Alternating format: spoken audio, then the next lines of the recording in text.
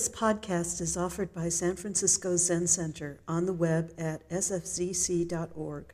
Our public programs are made possible by donations from people like you. Good evening. How's that sound? Sounds a little booming to me. Does it sound that way to you? Yeah? Maybe try it a little bit lower.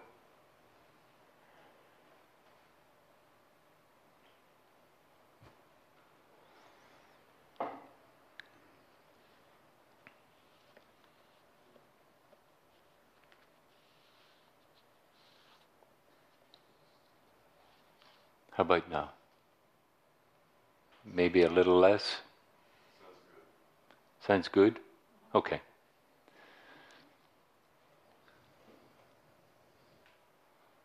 See what authority you have, Michael?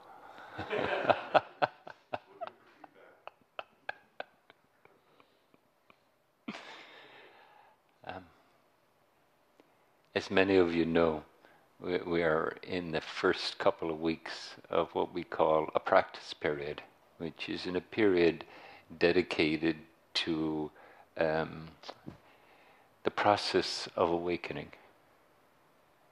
And as a text for this process, for this period of time,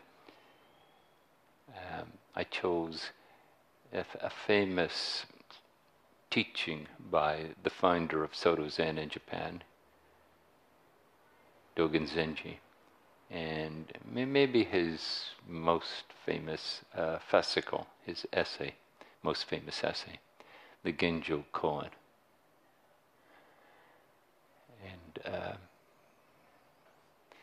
And then I matched it up, if you could call it a match.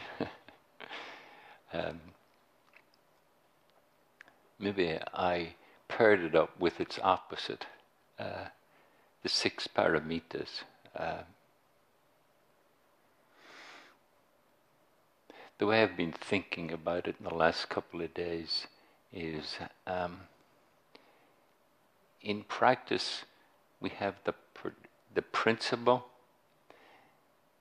and then we have the particular setting of the occasion or the moment that we're endeavoring to call forth what the principles propose.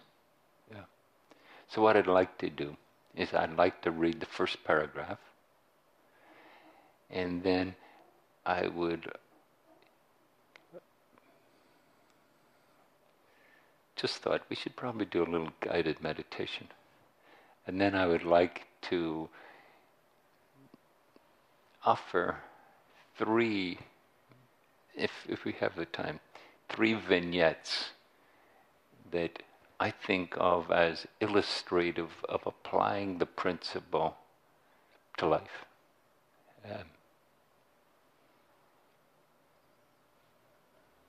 And just so you can get into a frenzy of anticipation, one of those vignettes is how I related to zazen this morning in the Zendo.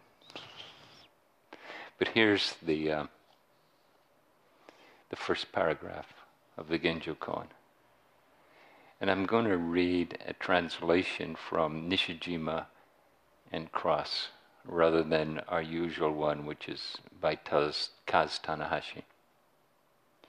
When all dharmas are Buddha Dharma, then there is delusion and realization.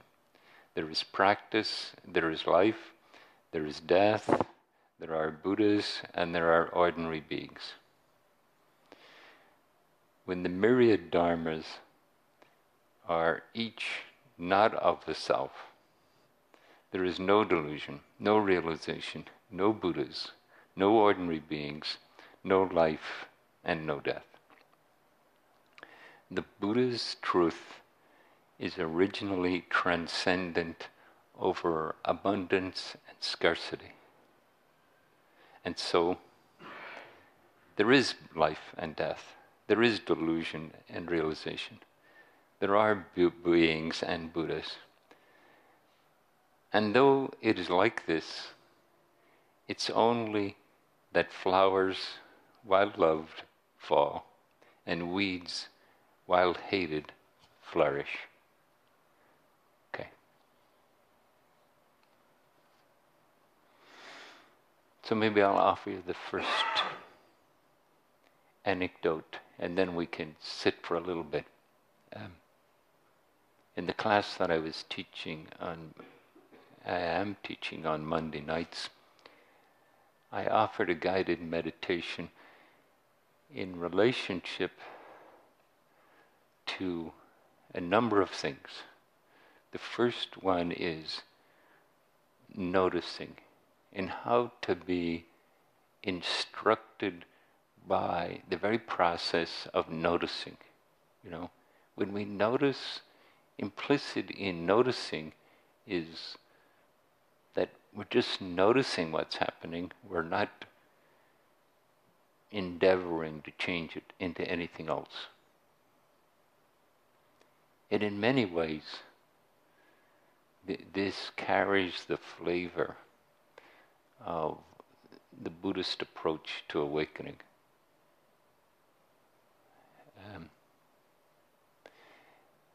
And then taking the noticing and keeping that flavor of just noticing in contrast to improving or ceasing or whatever else whatever other way we might relate to what's coming up for us in the moment.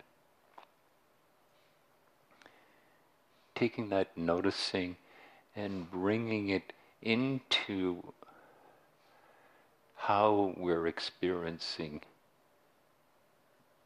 the physicality of being and the breath that flows through the physicality of being.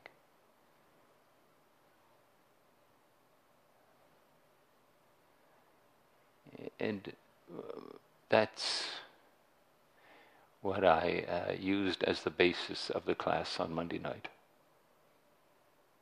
And then interestingly today, I got some feedback.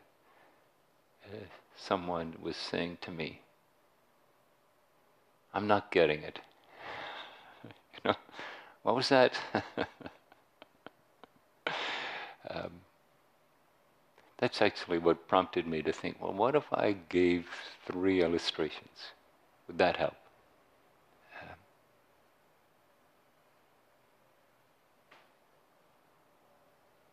So here's the first illustration. I arrived in the Zendo this morning, took my seat. I have a little ritual that I do when I am in the process of settling in to the posture of zazen. I get my seat, get the cushion, or actually I sit on a little folded support cushion, as we call it, or a flat. So seat on that, and then stretch out my spine from the ground up, and then endeavor to discover uprightness. Now, what is that place of balance where the weight of the body is coming down through the sit bones, where the body is in an upright posture so the muscles are not working to hold it in place.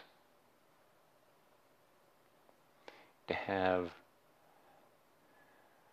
a long open torso so that the breath can flow in, and so the chest, the rib cage can expand with the inhale, the diaphragm can move down, and the abdomen can swell. And then the reverse with the exhale. And as I was going through that ritual, I noticed that there was a strong inclination to think about a certain issue. I'm part of a non-profit. I'm on the board of a non-profit, and there's a certain issue coming up. Surprise, surprise. It actually, I don't experience it as a great problem. I try to persuade myself that it's a great opportunity. Sometimes that works. But often it softens up the kind of tenseness or singularity of this is a problem, Problems are there to be fixed, because something is wrong or broken. That's why we call it a problem. But what if we just call it something there to be related to? And I noticed that I was inclined to think about it because it was being experienced as intriguing. Like a little bit like a real life crossword puzzle. Okay. And what is the issue here, and how's it presenting itself, and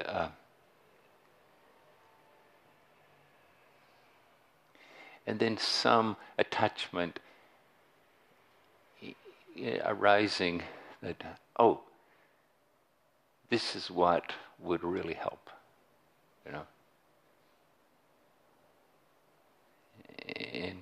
And that thought, okay, let's hold on to that. That's a good thought. That's a wise thought. That's an appropriate, skillful thought. And while all that was going on, there was some other part of me saying,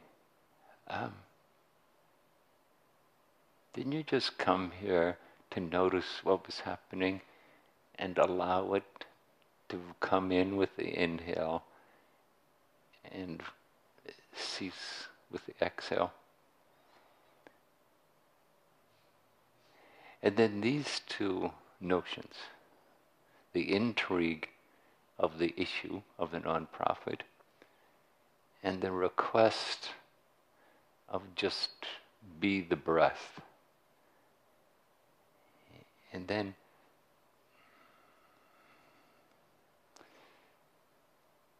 what came to mind, and in many ways came to heart, was just breathe it all in. Don't set up a duality. Okay, well, there's this that I want to think about, and there's this purity of just being body and breath.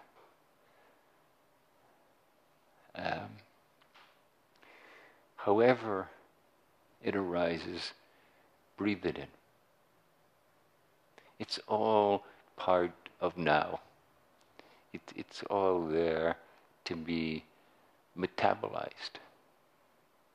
If you think of breathing, it's a totally amazing process.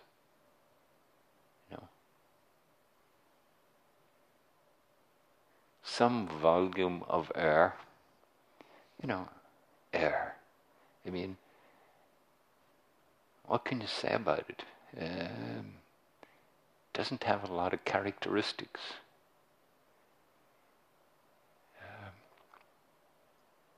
And yet, when it enters the body, it gives it its life nourishment, If you stop breathing, pretty soon you're dead, And each breath is giving us that. It's something incredibly intimate in the workings of being that we think of as me. You know, that's a very significant and intimate part of me being me. And this nondescript air becomes breath.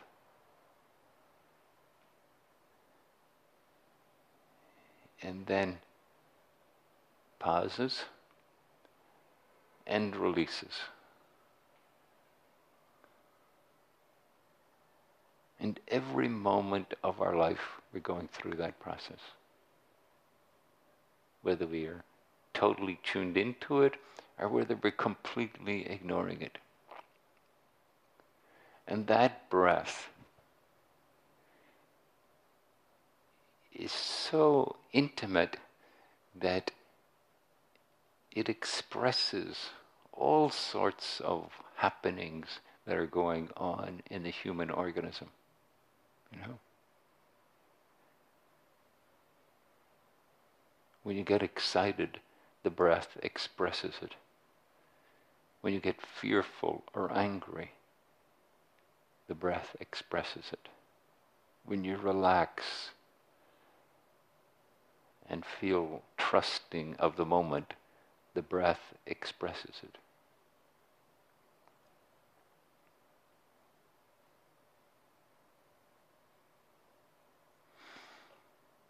So, this play was happening within me. Some version of me.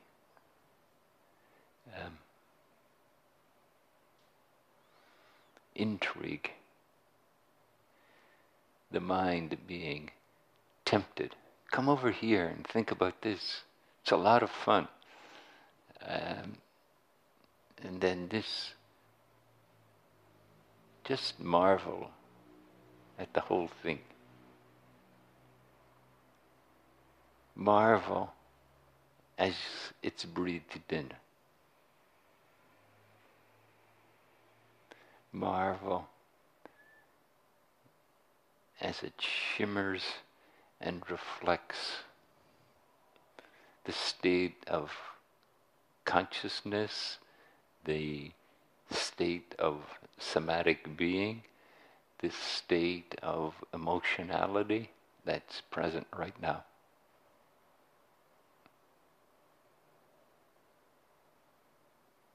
What a statement about life when we accept and engage the inhale. I'm willing to be right here. I'm willing to be what's happening now.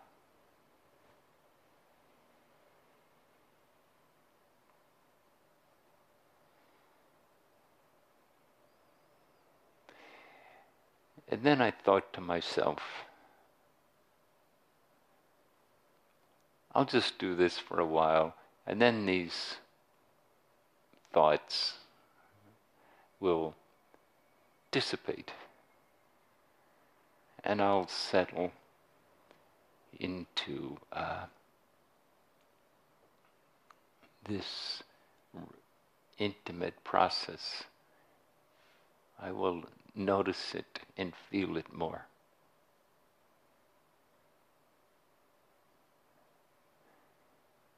And surprise, surprise, that wasn't what happened. They danced back and forth for most of the period of zazen. And it was a 1 hour period.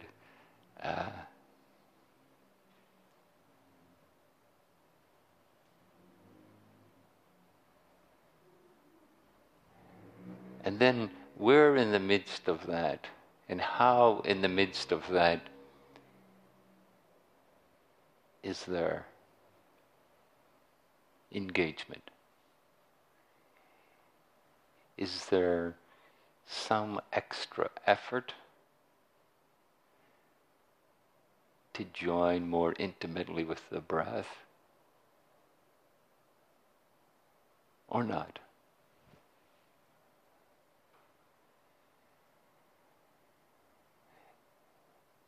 And in just sitting there, experiencing that, endeavoring to neither drift away or take control.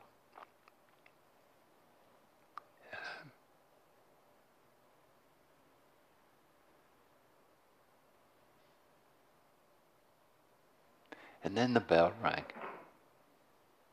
And my mind created the thought, well, that was a pretty good period.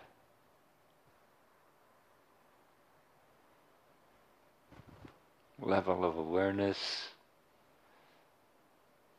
wasn't so bad. Was pretty good.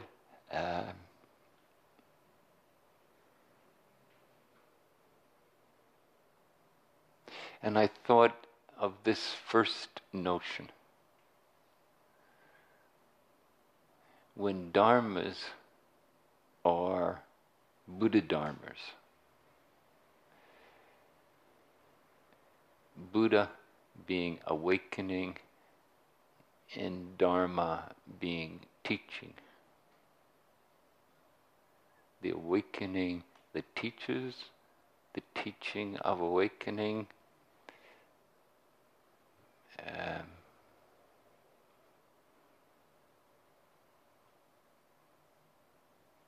the Genjo Koan, the koan of how what happens for us all the time can be a dharma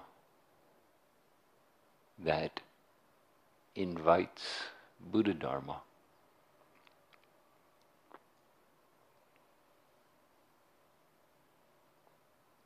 So I thought maybe we could briefly sit and you can notice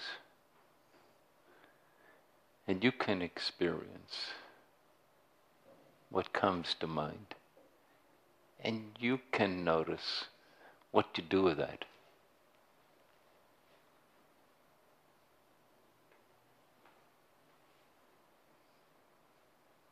And as you do that,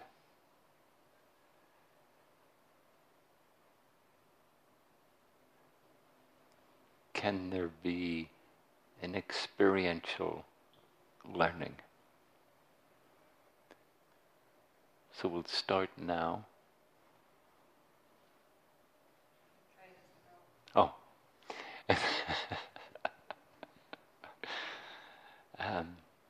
Maybe you could hit the bell after 4 minutes. So just notice.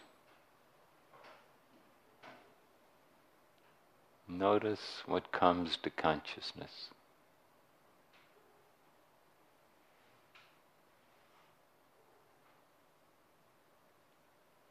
Notice what it's like to just open to what comes to consciousness.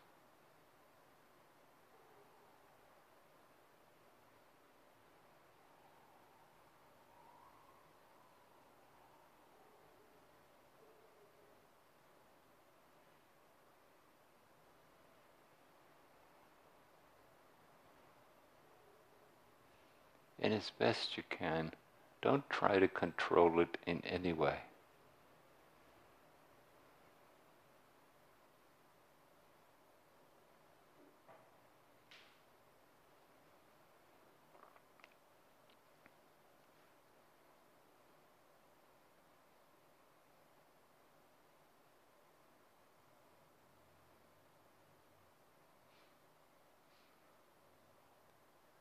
Can noticing school your mind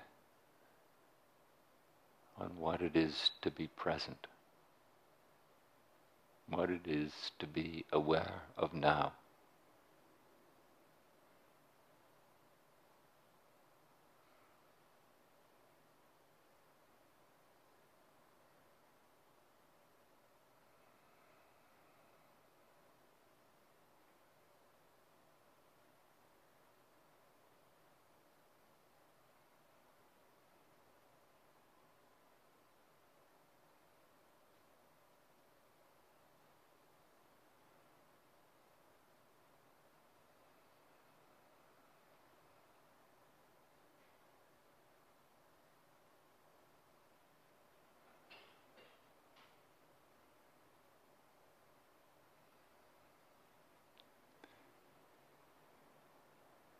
And regardless of what it is that arises, or how it is,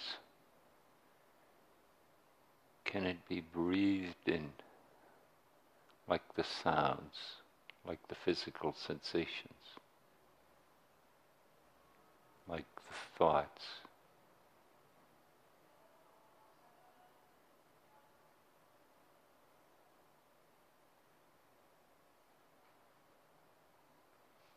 And can it be breathed out?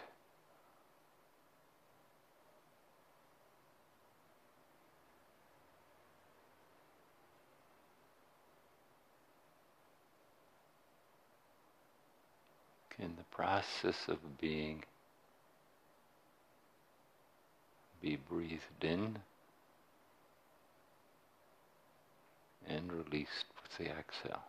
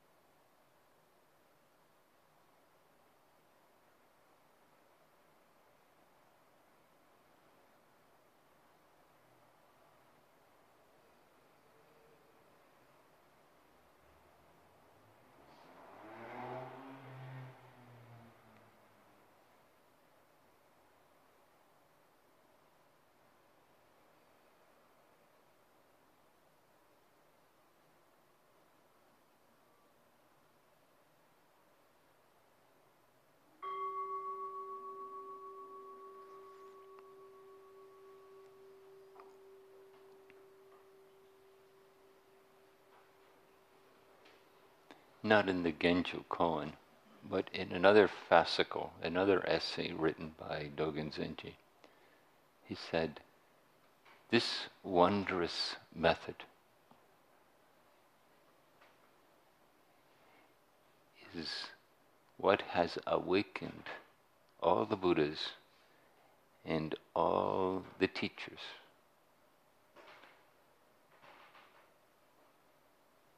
of the Buddha way.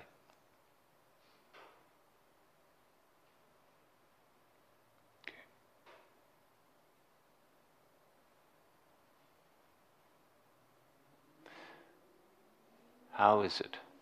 What is it to let what happens for us be held in awareness and let it teach us how to awaken?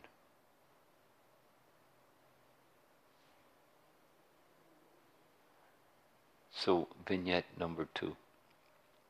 Someone came to talk to me quite recently, and they wanted to talk about something that was going on for them, something that they experienced as challenging, unpleasant, disturbing, and discouraging.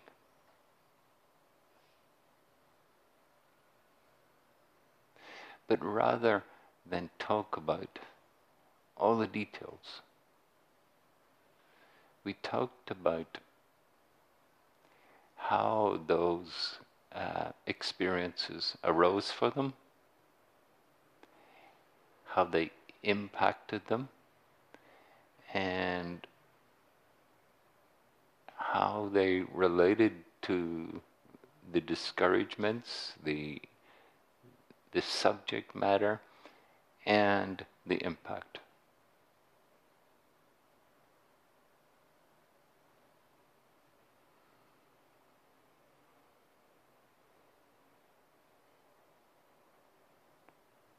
I would say things like, when you were discouraged, how did that feel physically?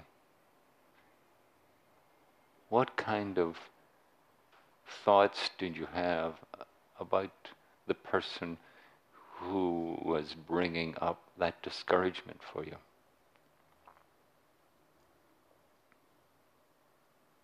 And how did that, did that just dissipate like a lullaby? Or was that like harsh and persistent?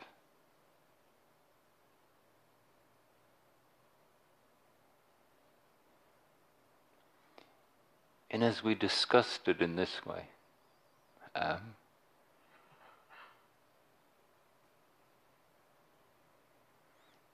person's mood seemed to lighten. It was as if, and as our discussion continued, this was not only how they felt, but it was how they were thinking about the situation. Right in the midst of this situation, which at times feels like a great affliction. It feels like, a visceral agitation. And right in the middle of it, of that disturbance, when it can be seen for what it is, when it can be acknowledged for what it is, something opens.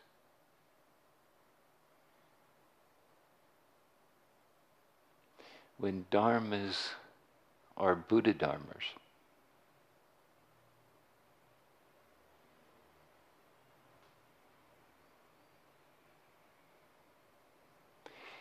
it's not as if those people who are calling forth this person's agitation, distress, frustration,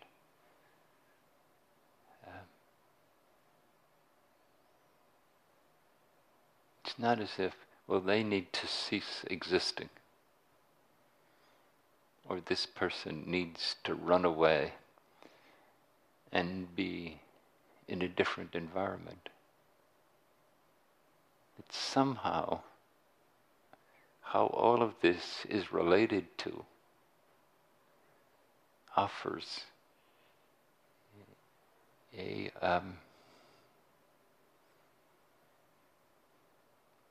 path forward.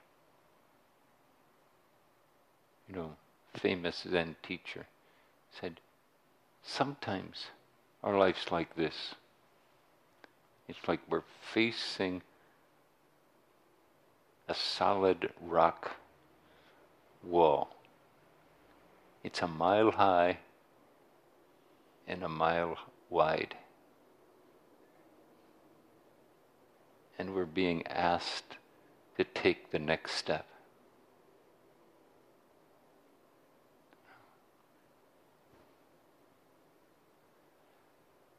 course, he's talking about how the mind can create that impossibility.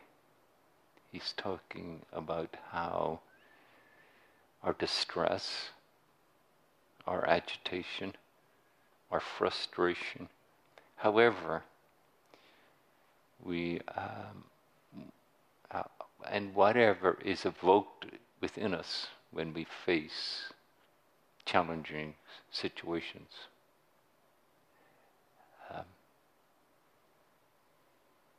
how in the midst of it do we discover liberation?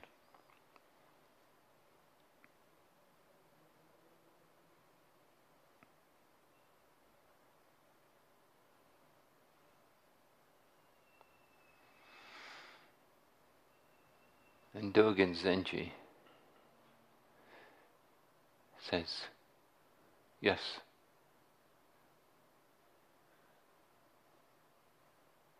when it's without an abiding self, without a fixed sense of me and what's good for me and what I approve of and what I don't like, and all that evokes within us, our patterned behaviors, that part of which we inherited it. It came with the DNA.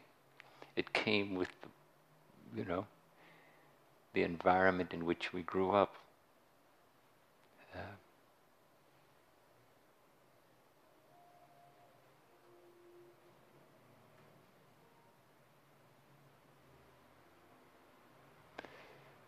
And yet, within that,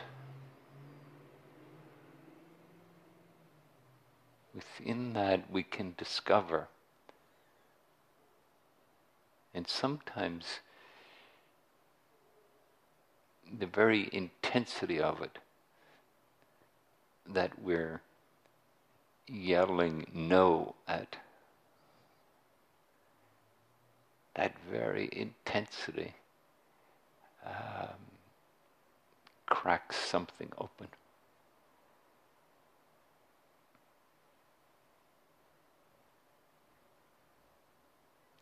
And the Genjo Koan asks us, how come? What happens in that moment? How does that shift from distressed, agitated frustration that speaks from the heart and says, no? How does that no become, okay, that's what's happening. That's this moment. That's what's here to be acknowledged, noticed, experienced, just as it is.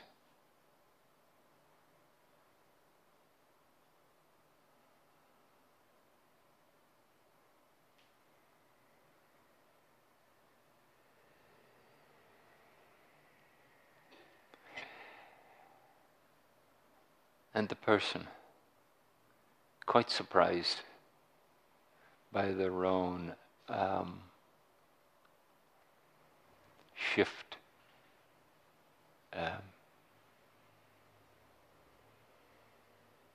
seem to be relieved and somewhat enthused about the process of practice.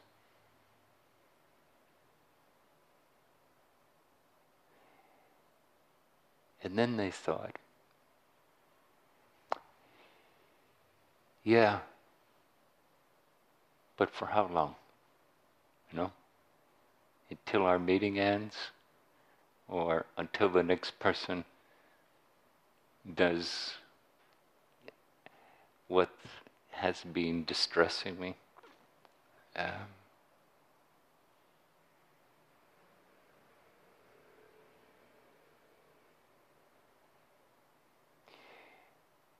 And what came to mind for me, and I thought of the Bodhisattva vow. This is impossible, and I vow to practice with it. Delusions are inexhaustible, and I vow to practice with them.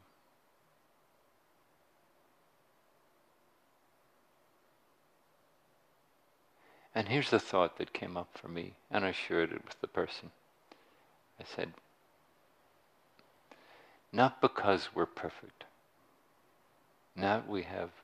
because we have some inexhaustible reservoir of resilience, but because we're imperfect. And that part of what gets taken care of is this one, you know.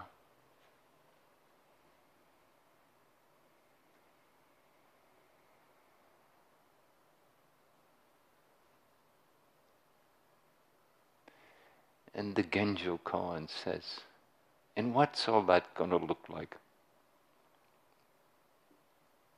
Now what? How to take the principle and enact it in the moment, in the particular.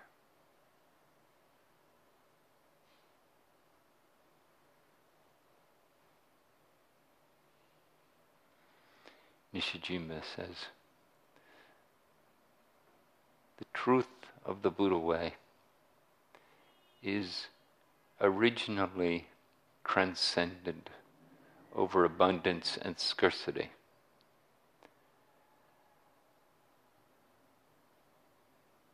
This path of Buddha being and its capacity for liberation,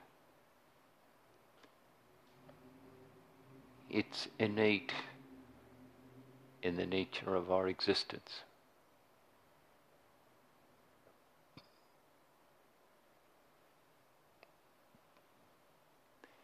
In picking up the particular and meeting it with beginner's mind, meeting it with, oh, what can I learn from this? How can I be compassionate and skillful with my agitation, distress, and discouragement? How can I uphold the notion of not harming other or self? How can I help everything to flourish?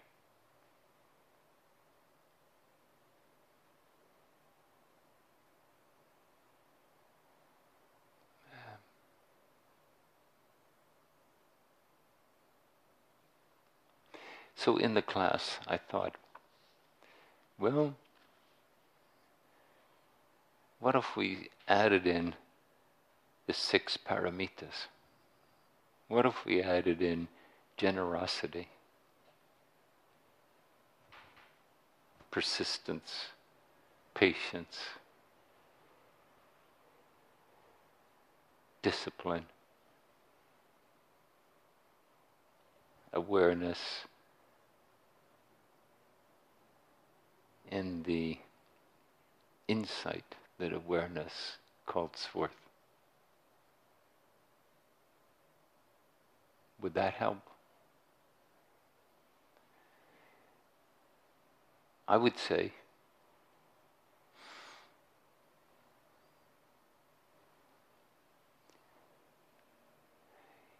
it can help us call forth